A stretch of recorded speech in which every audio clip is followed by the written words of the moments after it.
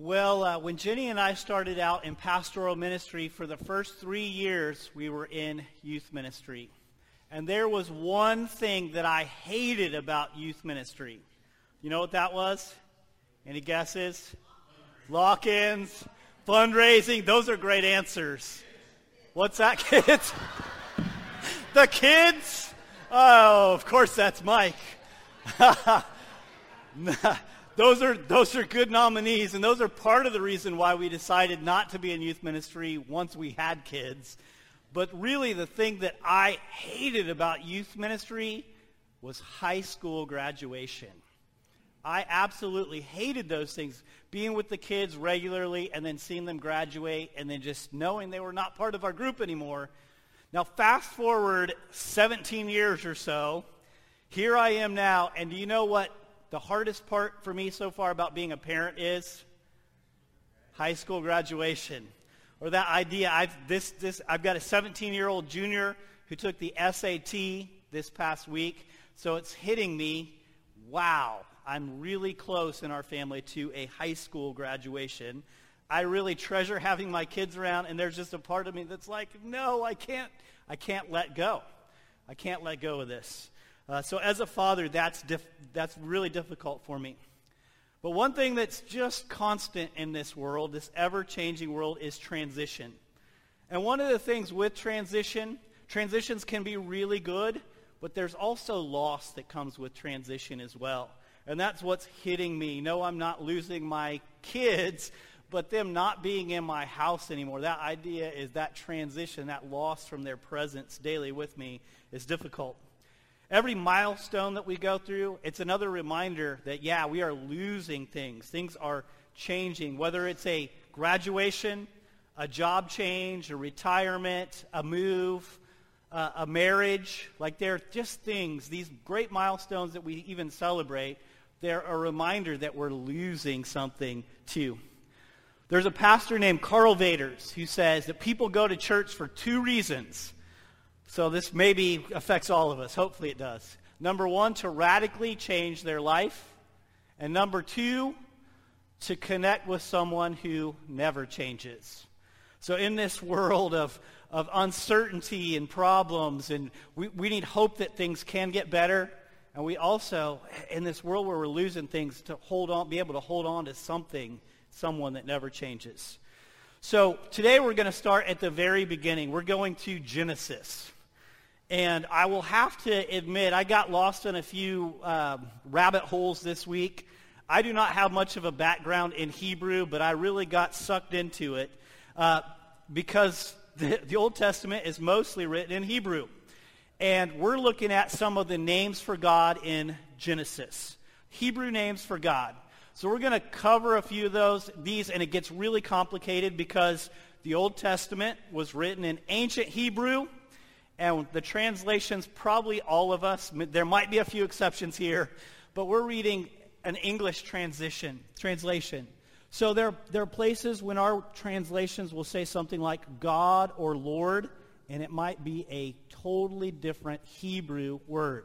And it's really, you can dive into this. There's a lot of complexity in it, but it's not an exact science. It's not, we could say, Spanish, Dios is what in English? God, okay? It's not quite as easy as that in Hebrew. So the first name that we're going to look at is Elohim. Genesis 1:1, in the beginning, right? That's Elohim, God created. And we translate that as God. There are lots of different ways that people could actually translate Elohim. One of the things that this conveys, it could be God to a different people. It could be plural God. In the Hebrew Bible, it's singular, so there's one God. But there's also this story in the Hebrew Scriptures where the first king of Israel, Saul, is consulting a medium. And she looks, and she's bringing up the spirit of Samuel, the prophet Samuel who had died. And it calls that spirit Elohim. So it's the same word there. We don't call Samuel a god, but Elohim, it's complex in what it communicates. It can be God. We translate it God. It can be a spirit. We're using it here as a creator God. Next, we'll move on to Yahweh, or the Latinized version, Jehovah. Yahweh comes in Genesis 2. And when we communicate that in our English translations, it usually shows up as Lord, all caps. And that conveys Israel's God, the God who appeared to Abraham. Another one is El Elyon. And that El, that first part of it, it's kind of a reference to Elohim. It's a way of saying God, and Elyon is Most High.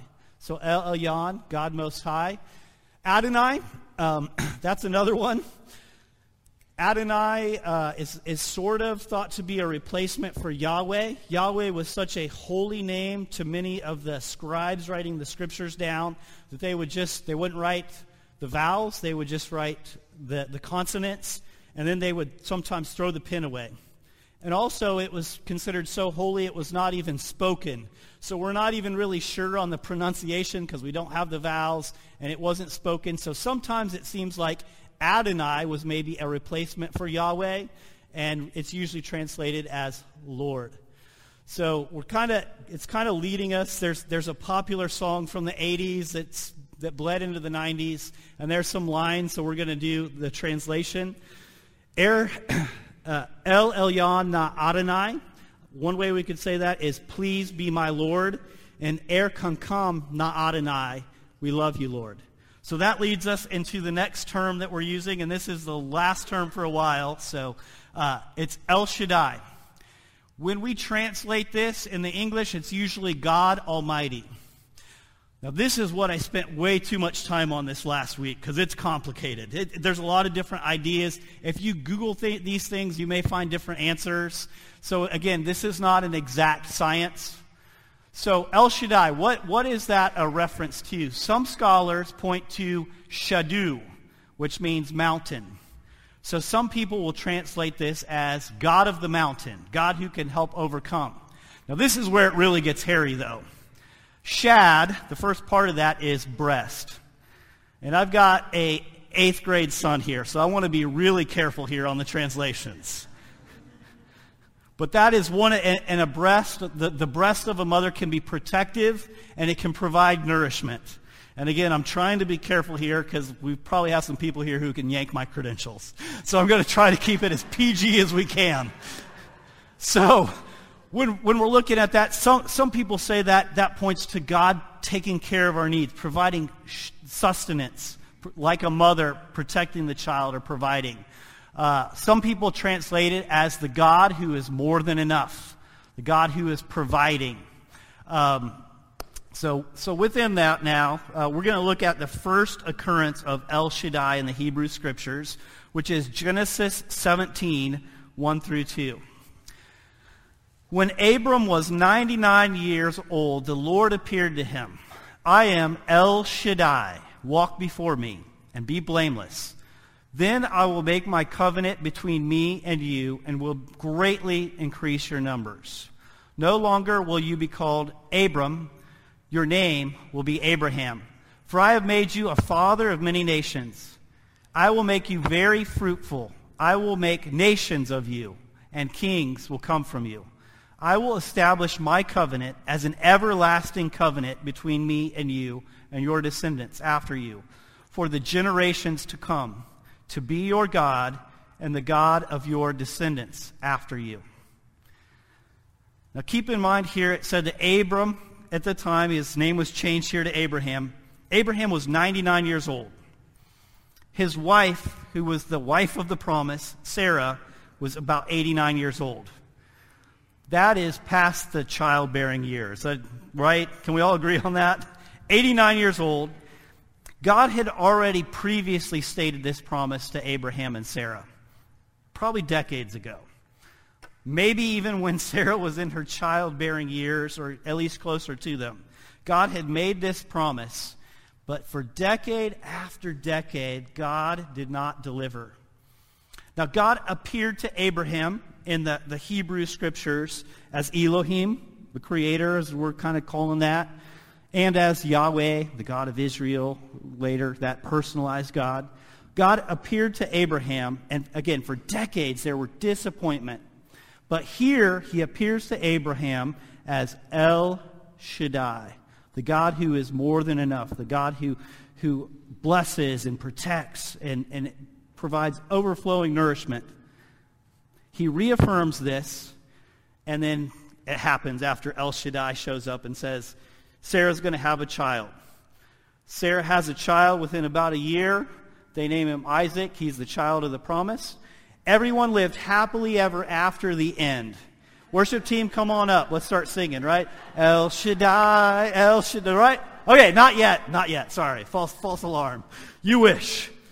We're gonna skip. We're gonna go several years later, over a decade later. Genesis 22:1 says, sometime later, God tested Abraham.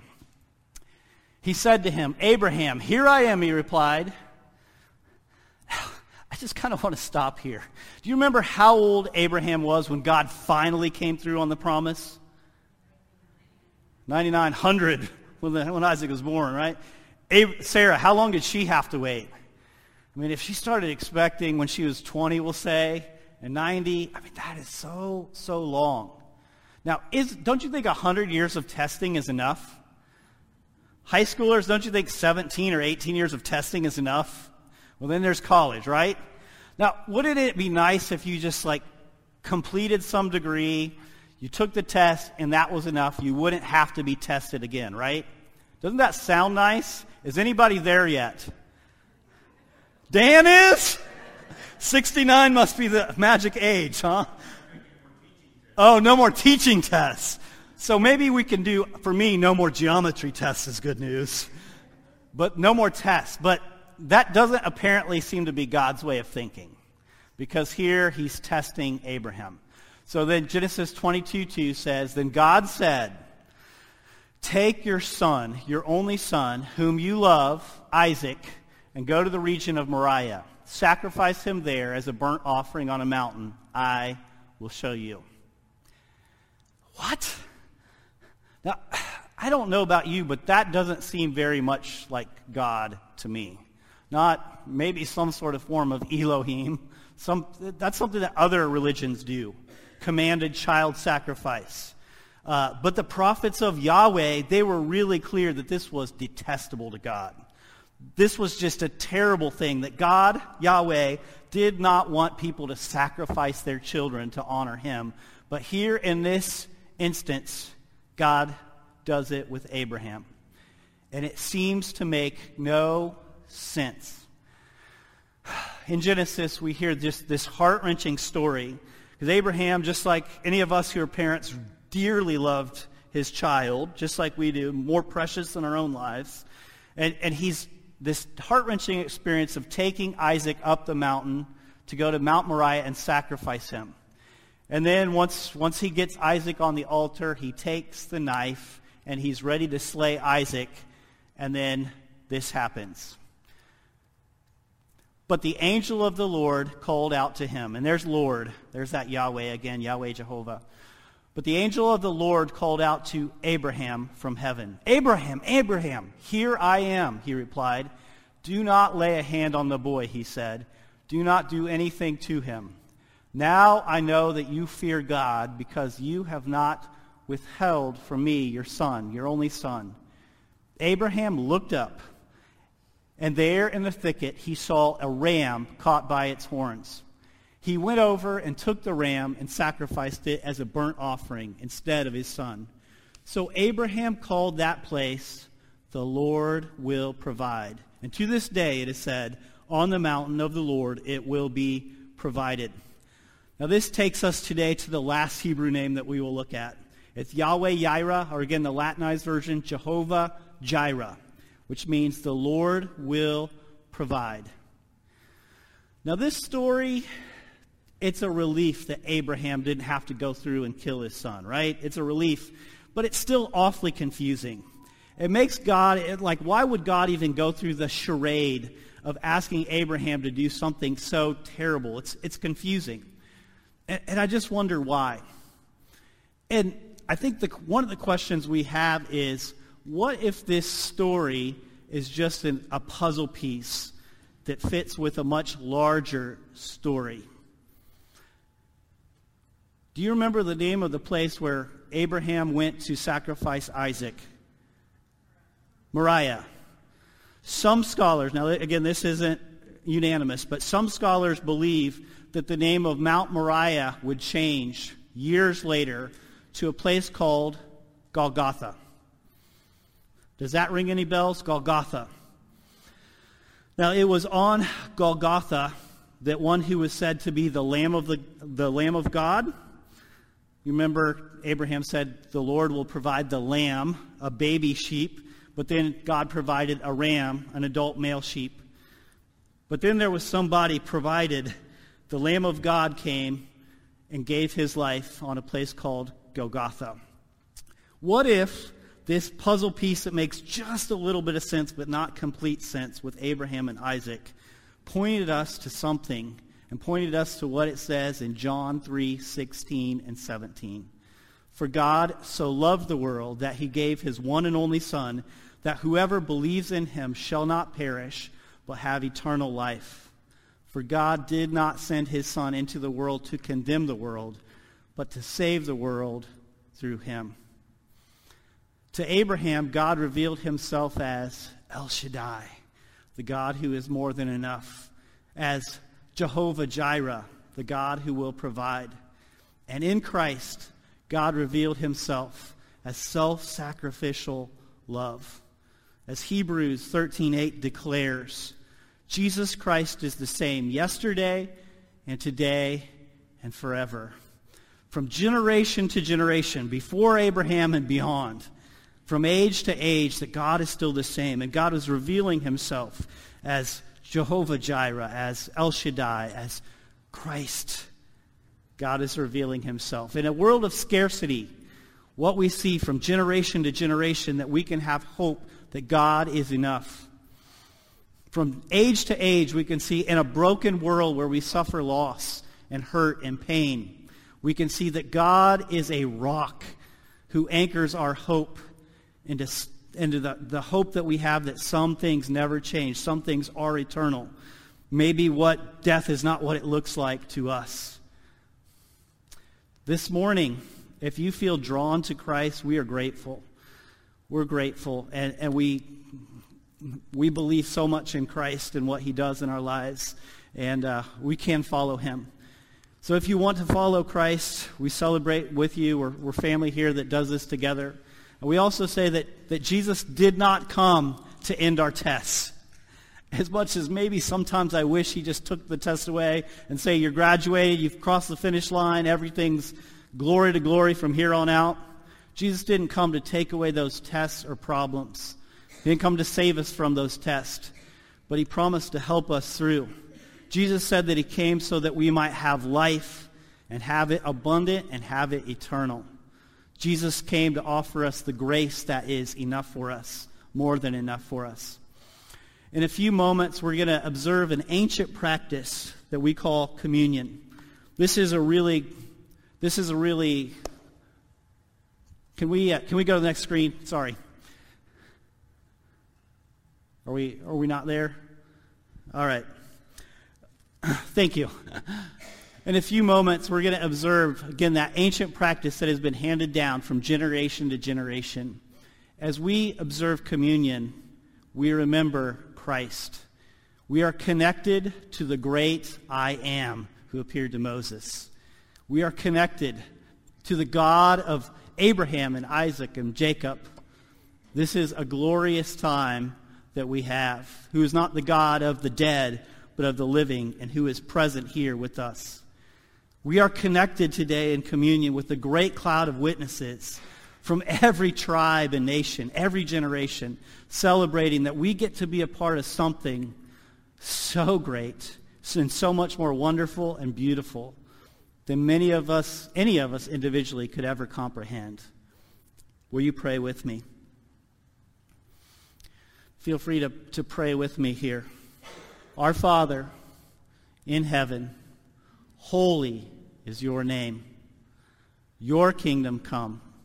Your will be done on earth as it is in heaven. Give us this day our daily bread, and forgive us our trespasses, debts, as we forgive our debtors. And lead us not into temptation, but deliver us from evil. For yours is the kingdom and the power and the glory forever. Amen.